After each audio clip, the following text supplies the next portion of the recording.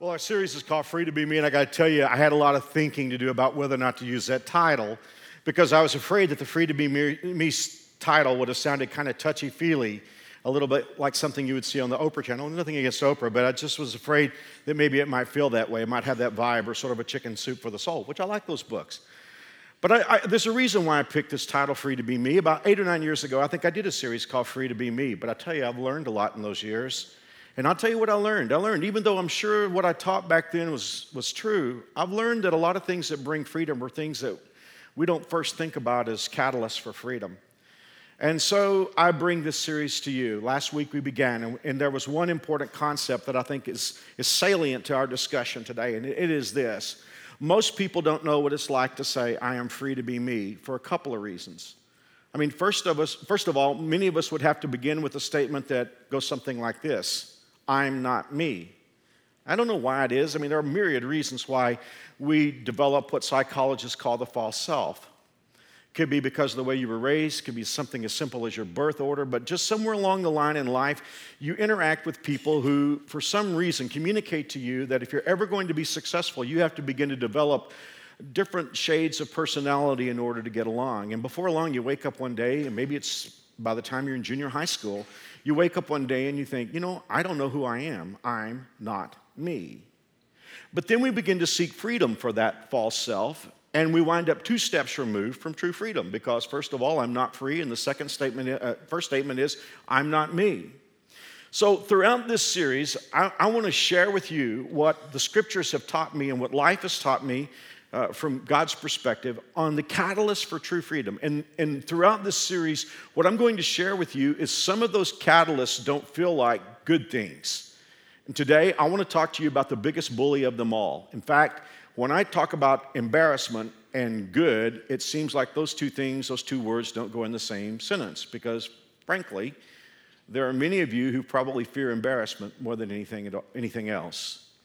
I have friends that are like that. I mean, I know they're strong people, they're good people, they're productive people, energetic people, but they're scared of being embarrassed. So today, I want to talk to you about the marvelous power of embarrassment. And I want to let you know that this is autobiographical. This is something that I've lived.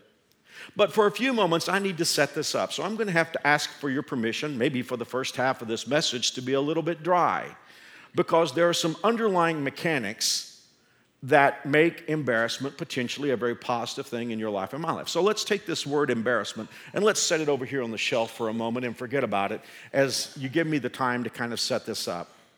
According to the Bible, pride is the most toxic substance in the universe. Now, very quickly, I want to deal with a couple of issues that we have with this word pride because there are some legit uses of it in the English language. For instance, if you say, I take pride in my work, that's not a bad pride. I'm not even sure pride is the correct word there. It just simply means that you're diligent and you're responsible and you want to do a good job. So if you use it in that sense, nothing wrong with that. I take pride in my work.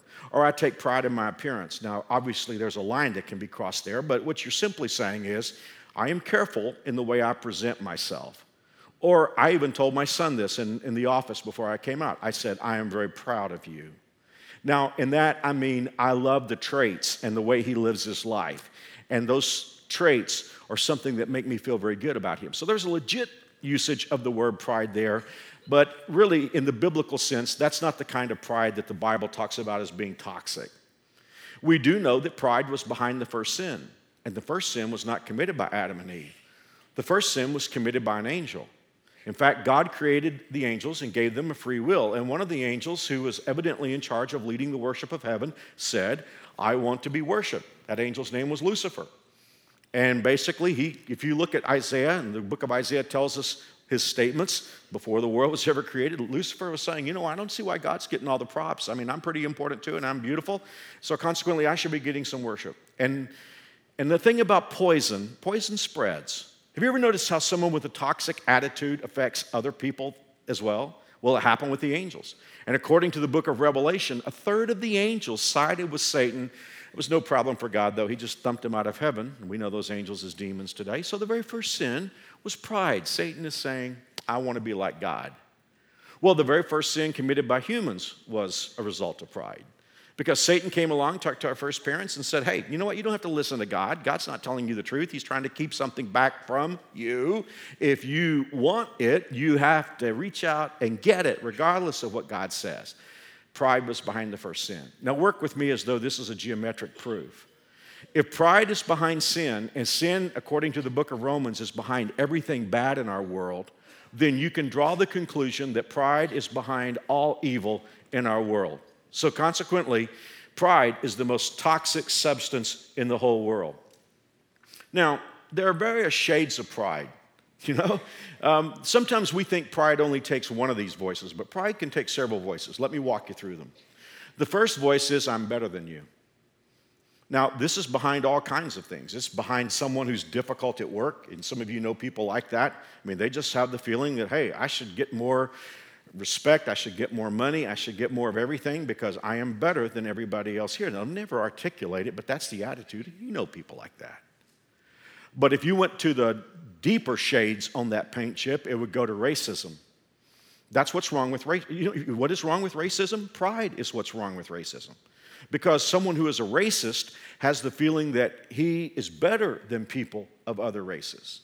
So that's one voice that pride takes. Another voice that pride takes is, I can do whatever I want. You know anybody who has the attitude that rules are for other people? I mean, I drive down Kellogg, and there are people that just sell right through red lights. It's sort of like, you know what? Red lights are not for me. I don't do red lights.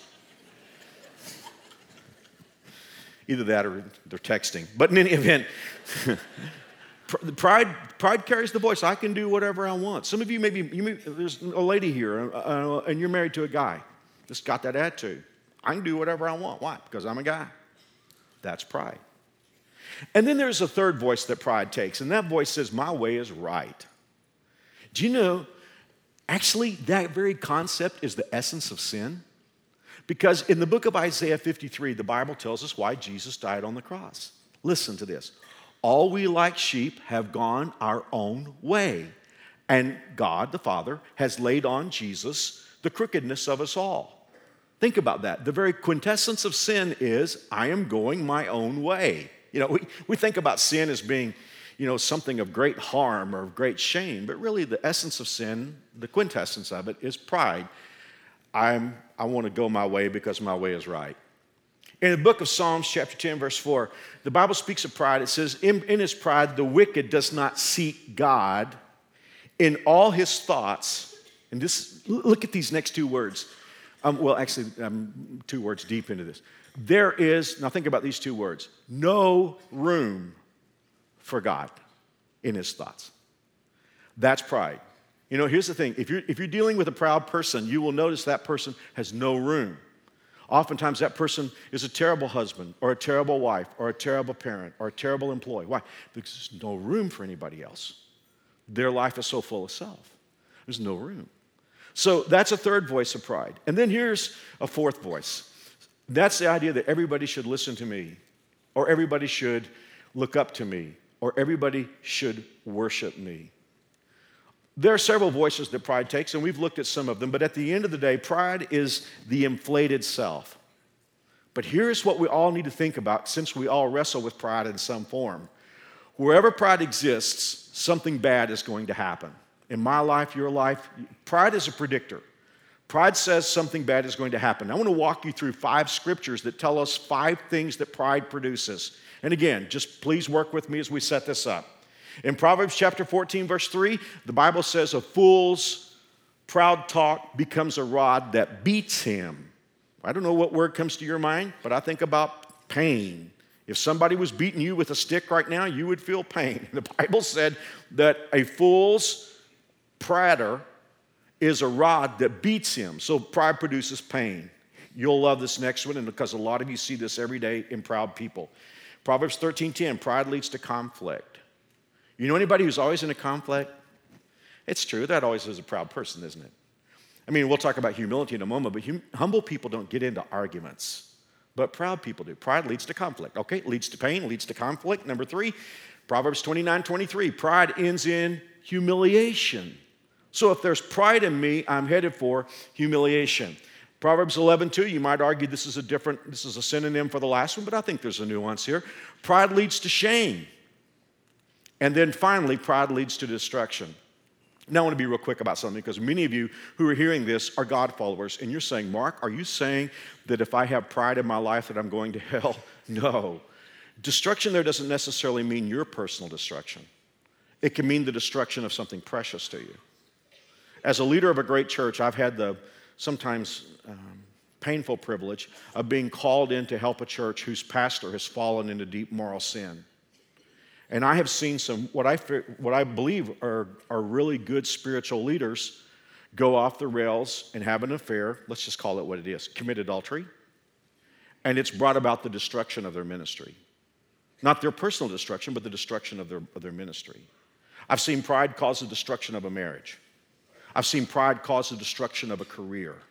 So again, I'm just telling you what God says. God says if there's pride, bad things are going to happen. And we saw 5 things: pain, conflict, humiliation, shame, and ultimately destruction. And by the way, this is, you're just like, oh, Mark, I don't know if I want to go to church on Mother's Day and hear this, but you really do need to hear this. There's a reason why pride brings those things. It's not the law of averages. In Leviticus 26, verse 19, God says, I will break your stubborn pride. So in essence, what God is saying is, look, Mark, if you have pride in, God's speaking to me, Mark, if you have pride in your life, you can expect 5 things to happen. You can expect pain, conflict, humiliation, shame, and destruction. And God is saying, there's a reason for that. I will make sure it happens.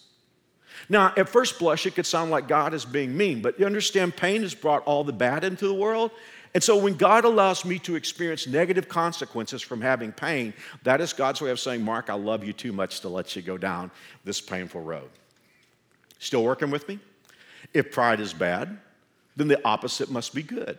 And it is. What is the opposite of pride? Humility.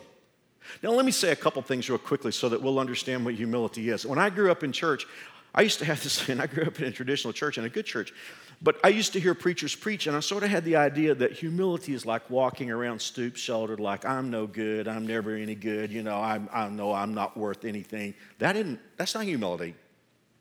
Neither is humility low self-esteem, because low self-esteem can actually be a manifestation of pride. In fact, I've met some people who had low self-esteem for maybe because of their appearance or because they didn't have any money, and I've seen them fix those things in their life, and I've watched the pendulum swing all the way from low self-esteem to inordinately high self-esteem. So I just want us to understand that those things are not humility. And by the way, I want to let you know that in my lifetime, some of the most humble people I've met are also some of the most successful.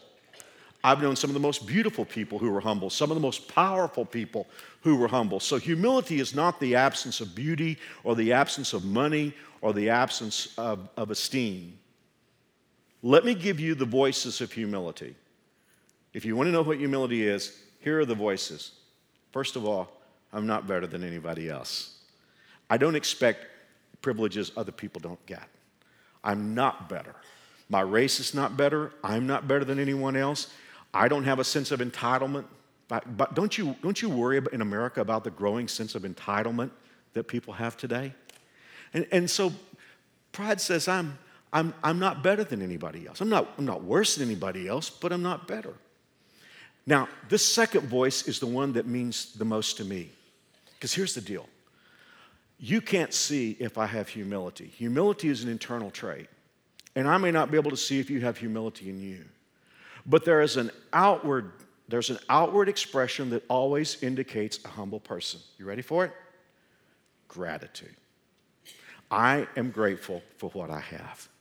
Anytime you're around a grateful person, you're around a humble person. You ever know anybody who's just grateful for every little thing you do? I mean, nothing you do is too small. You can just do simple, ordinary things, and that person will be grateful for what you do. And they're grateful for everything they have in their life. And just you hear them talk, and their talk is full of gratitude. You always know when you're around a grateful person, you're around a humble person. The third voice of humility is, I'm here to serve. I'm here to serve you. When I think about New Spring, I think about the hundreds of people who volunteer in Kids World and Tech, guys on the cameras right here, the guys up in the booth, the worshipers on the stage, all the Kids World volunteers, all the volunteers in guest services, you see them around in the guest services shirt. All of our volunteers in the parking lot security, what are they saying to you? They're saying, I'm here to serve. This isn't about me. This is about you. I am here to serve. Pride says, I'm here to be served. But humility says, I am here to serve. And let me close with this fourth voice of humility. Humility says, I am comfortable in my own skin. And I got issues, I got faults and flaws, but you know what? I'm cool. I'm not that I'm not trying to get better. I want to get better every day. But I'm comfortable in my own skin. I am who I am. If you get to know me, you get to know the real person. I am comfortable in my own skin. Now, a few moments ago, we talked about the 5 things that pride brings. We said nothing good's going to happen if I'm experiencing pride. I'm going to get pain. I'm going to get conflict. I'm going to get humiliation. I'm going to get shame. I'm going to get destruction. So, you remember the old game shows for all of you old? Show them what they get. Show them what the prize is. What about humble people? What are they going to get? Man, let this excite you. True humility and the fear of the Lord lead to riches, honor, and long life. Now, you have to understand those 3 things come on God's terms. I mean, riches may not necessarily be money riches. The Bible says the true riches are things that God gives you that money can't buy. But I also believe humility will lead to financial gain. Riches, honor, and life. Now look at this verse, Proverbs 29:23. Pride lands you flat on your face. Humility prepares you for honors. Now, to be honored means to be valued. Anytime you find the word honor in the Bible, generally it means value. For instance, some of you grew up memorizing the 10 Commandments, and you know the 5th commandment, which is a great commandment for today, honor your father and mother. What that means is value your father and mother. Now, go back to that verse with that context in mind and think about what the Bible says about humility. Pride lands you flat on your face, but humility prepares you for honor. Now, what does a proud person want? A proud person wants to be valued. Don't you find it ironic? It's one of those beautiful God ironies. Don't you find it ironic that humble people get what proud people want? That's why a proud person is never satisfied. Because they want the honor, they want the value, but they keep screwing up and dealing with those 5 consequences we saw. Humble people get what proud people want. Now, everything I've said up to this point is going to pale in comparison to one statement as we analyze pride and humility. And that's found for us in the book of James chapter 4 in the 6th verse. Listen to this simple construct. The Bible tells us that God resists the proud, but he gives grace to the humble. Now that word resist there means to set up as for a battle.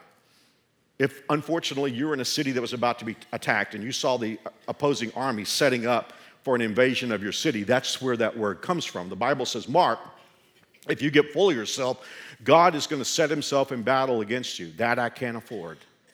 But the Bible says he gives favor to the humble. Favor means, I always love to teach this. Favor means entree. It gives you the opportunity to enter into opportunities that you wouldn't otherwise have. Oh, I love that, don't you? Don't you want that? Don't you want God to say, you know what? Because you're humble, I'm just going to, you know what? You're not trying to grab all this stuff for yourself, so I'm going to get it for you. That's the beauty of being humble. Therefore, the smart thing would be for us to humble ourselves, right? The smart thing would be for us to walk out of here today and say, I'm not going to be a proud person anymore. I'm going to humble myself. But most of us won't do that. The reason we won't do that is because we have some thinking that got inbred in us when we were very young, and it goes something like this. The people who get what they want out of life are the important people, the beautiful people, the influential people. So that's what I want to be. If I'm going to get what I want out of life, I have to be beautiful, I have to be influential, I have to be powerful. But therein lies the issue. Because we all know ourselves, and I've found that the most beautiful people in the world still feel like they have parts of them that are not beautiful. So they have this issue. I've got to be beautiful, but there's something wrong with me. I have to be powerful, but I don't feel powerful. I have to be influential, but I don't feel like I have any influence. I've got to be one of the great people, but I know myself, and I've got issues. So what do we do at that point? If we really believe that the beautiful people get everything, but we have issues with ourselves, that's when we begin to do 3 things that can actually put us in deep bondage. We can begin to make it up, we can begin to cover it up, and we can begin to talk it up. Let's take that last one. You ever work with anybody or around someone, they're always talking about themselves? I'm this, I'm that, I've gotten this, I make this much money, I got this raise, I bought this house, I bought this car. What you're dealing with is you're dealing with someone who realizes that beautiful people get everything in life, and he doesn't feel like he is, and so consequently he's talking it up. Now what happens when we get into that mode, when we're not ourselves, because we've had to present this persona that we're hoping will get us entree into beautiful things of life, and we're making it up, we're covering it up, and we're talking it up. Actually, I think that middle one is the biggest problem. We sort of cover it up. Well, that's a bondage. Because if you live like that, and many of us are living like that in at least some small part of our lives, we're terrified we're going to get found out. I mean, I was reading a story that happened in Kansas about a woman who got a diploma from a diploma mill, and she got hired to be a principal in one of our little cities here in Kansas. And students had done research on it, found out that she'd gotten this diploma, from a diploma mill, and the woman wound up losing her job. I have a friend who's CEO of a company, successful CEO, but he falsified his resume, They're people that they cover it up, they talk it up, they make it up, but all their life they're in peril. I mean, even if they get some stuff, it's like, what happens if I get found out? But that's not the biggest problem. The biggest problem is, what if you make it up, cover it up, and talk it up, and you get by with it? What if people actually begin to believe the facade that you've created? Oh, now you're talking about real bondage. I remember many years ago, we hired a woman to be part of our staff, and she was a great volunteer, but she communicated to us that she had the skills for a position that we had open. And it wasn't long after we hired her, we realized that she didn't have any of the skills. And instead of just coming and saying, hey, I'm struggling here, because we would have helped her any way we could, it was like she began to cover up all the problems. And the next thing you know, we had horrific issues in that one department. I mean, I cannot believe the painful shenanigans that this woman pulled in order to communicate that she was capable of doing a job that she wasn't capable of doing. You say, Mark, when you look back on that, are you angry at her? No, I'm so sympathetic with her. Because I think, how difficult must that have been to live a life convincing people that you're capable of doing something, but all the time not having that capability. And again, the smart thing to do would be to humble ourselves. But we don't intend to do that, or we don't tend to do that, because we're afraid if we humbled ourselves and we really admitted what we have, the issues that we have, we're afraid that people would run us over. Or more terrifying than that is that they would mark us down. You ever go shopping? I mean, last week I was in a city in Ohio, and there was a mall that had a Dillard's, and I do a lot of shopping at Dillard's, and I walked into it and I discovered that it wasn't a normal Dillard's, it was an outlet. And there were clothes everywhere. I mean, they weren't sectioned by departments like at our Dillard's.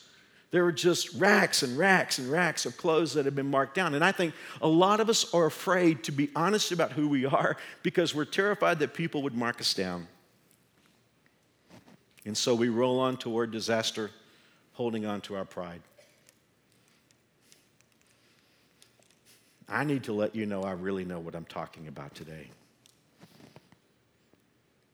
If you're a New Springer, you know I'm in my 32nd year of leadership here. First week of June, I'll be here 32 years. And I've led through, I don't know about too many things, but I know about people and I know about leadership. I know things about leaders. In fact, I was just teaching on Leadership Monday in Ohio. Leaders have to be strong. Leaders have to be calm when all hell is breaking loose.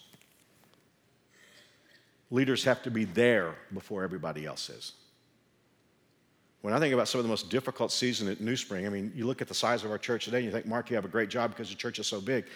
It keeps me very busy, but I will tell you the most difficult seasons of my leadership have been at key strategic moments when we were taking the bold steps that would lead to our future. I remember when I was trying to explain to everybody we need to move 12 miles away to a milo field in northeast Wichita that was on a road that wasn't even finished yet.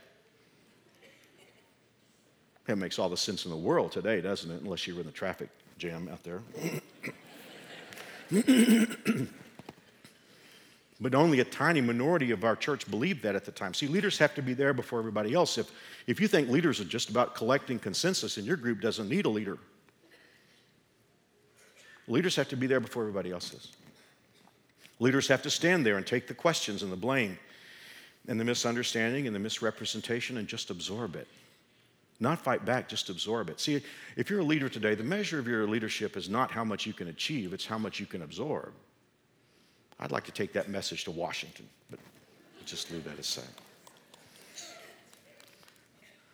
And I know about leaders, if they can't buckle when bold steps have been taken and it doesn't seem to be working out, there will always be that gap of time when you take the bold, painful steps and when you actually begin to reap the benefits.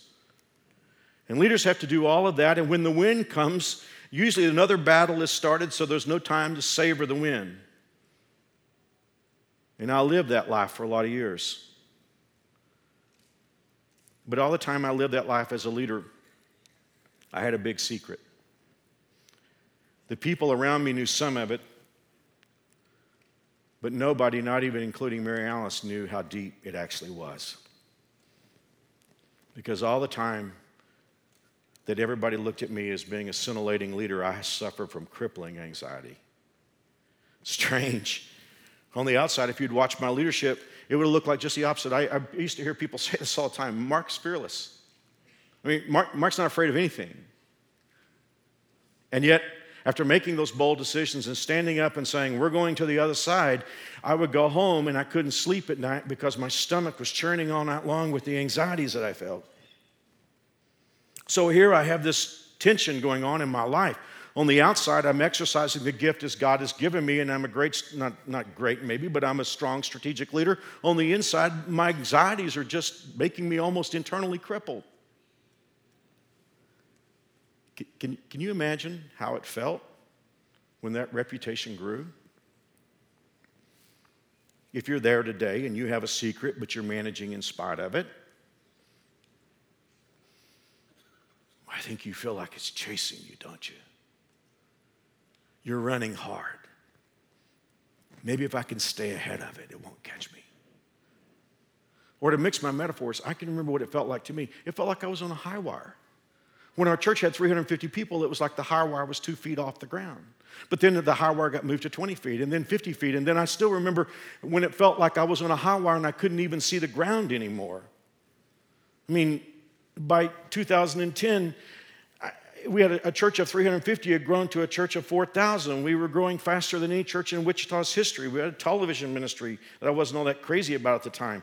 We had churches around the country. We were by percentage, we were one of the fastest growing churches in America. Churches were saying, what in the world is going on in that church in Wichita, Kansas? And there was a part of me, just being real, I thought, maybe I'll get by and I'll never be discovered.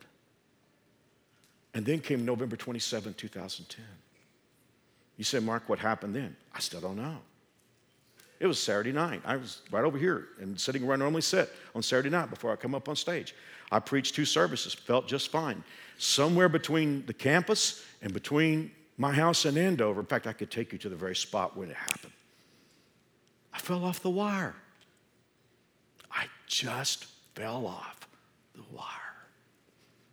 And I crashed. And the person who was large and in charge all those years, I wasn't a leader anymore. I couldn't even function. I was completely crippled. I mean, emotionally and mentally, I thought I was dying. I was sure that God was against me. I was feeling like I'd been a failure. You talk about me freaking everybody out. All the people who were close to me, I would ask them, have you ever seen any evidence of God at work in my life? And people were like, Mark, are you kidding? You got me through my divorce. I mean, you helped me through this. But at that moment, I was so lost in a fog. See, that's the problem with covering something up. The day will come when you crash and you won't know what's real and what's not. And as I went down, finally, Mary Alice knew, and our board was so gracious, they knew I needed to just get away. Now, you got to understand, I'm not even able to drive. I'm sitting in the passenger seat while my wife is driving. I had to miss Christmas Eve, which is my favorite service of the year. And I remember leaving for Phoenix on that Thursday morning, And about 4 o'clock in the morning, I knew our church needed some kind of statement, so I just typed out a message and said, this is where I am. I'm just exhausted and I need to get professional help. And I didn't release that statement until about 4 o'clock that afternoon when I got to Phoenix. But here I am, I'm like wondering if God has ever used me. And when that statement hit Facebook and our website, all of a sudden in Phoenix that night, we just got this avalanche of email from the church. And people were saying, Mark, I accepted Jesus when you were preaching. Mark, our lives turned around. Our marriage was saved when we came to New Spring. And Marilyn and I would hand the computer back and forth to each other, and we'd try to read, and we were both sobbing so hard we couldn't read. I remember telling her on the airplane, I said, I don't think I can ever go back. See, what happened was when I was on the wire, I couldn't see the ground, but now I was on the ground and couldn't see the wire anymore. Well, I'm out of time. But over the weeks, with some help, I got better. And I was able to come back and went right on preaching. But I have an issue now. How much do I tell?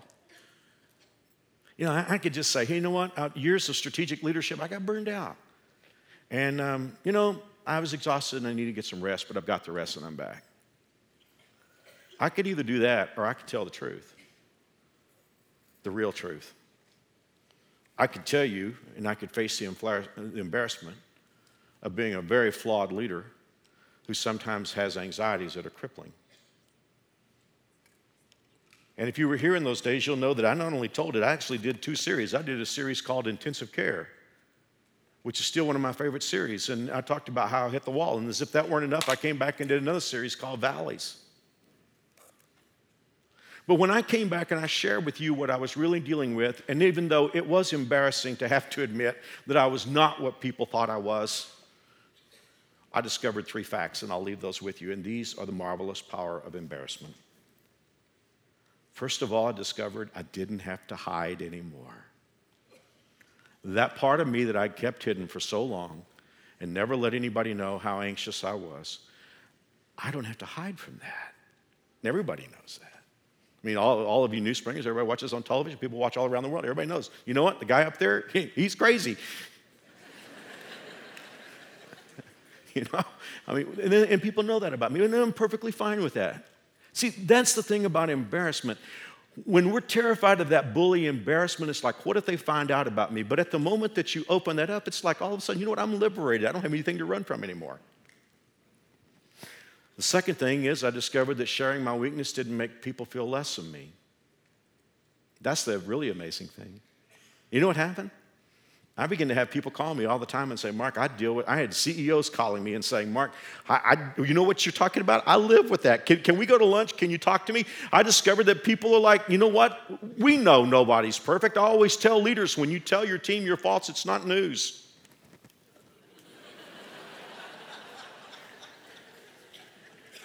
Right? How many of you would like to tell your boss that right now? In fact, sharing my weakness has allowed me to minister to hundreds and hundreds of leaders around the country to talk them off the wire before they fail. And thirdly, it didn't push people away from me. It drew people to me. Now, why does embarrassment work? And I'm telling you this because there's somebody here today, and you desperately want to be the perfect wife, but now you're going through a divorce. And it's very painful to tell your friends. Or you work so very hard at your career, but you have to tell people now, I've been laid off. Or maybe you've been carrying around a secret, and it's out now. What is the marvelous power of embarrassment? You ready for this? Embarrassment is enforced humility. Embarrassment pushes us into the place that we should go, but we won't go. 30 years ago, I should have told everybody, guys, I deal with crippling anxieties, and I should have gotten help. But I didn't. I rolled on. I functioned in the power of my gift and the grace of God. But the day came when I crashed. And God allowed embarrassment to enforce humility in my life. Well, what does humility bring? Riches, honor, long life. If I'm talking to someone here today who's in embarrassment, please know your future's not dark because of that embarrassment.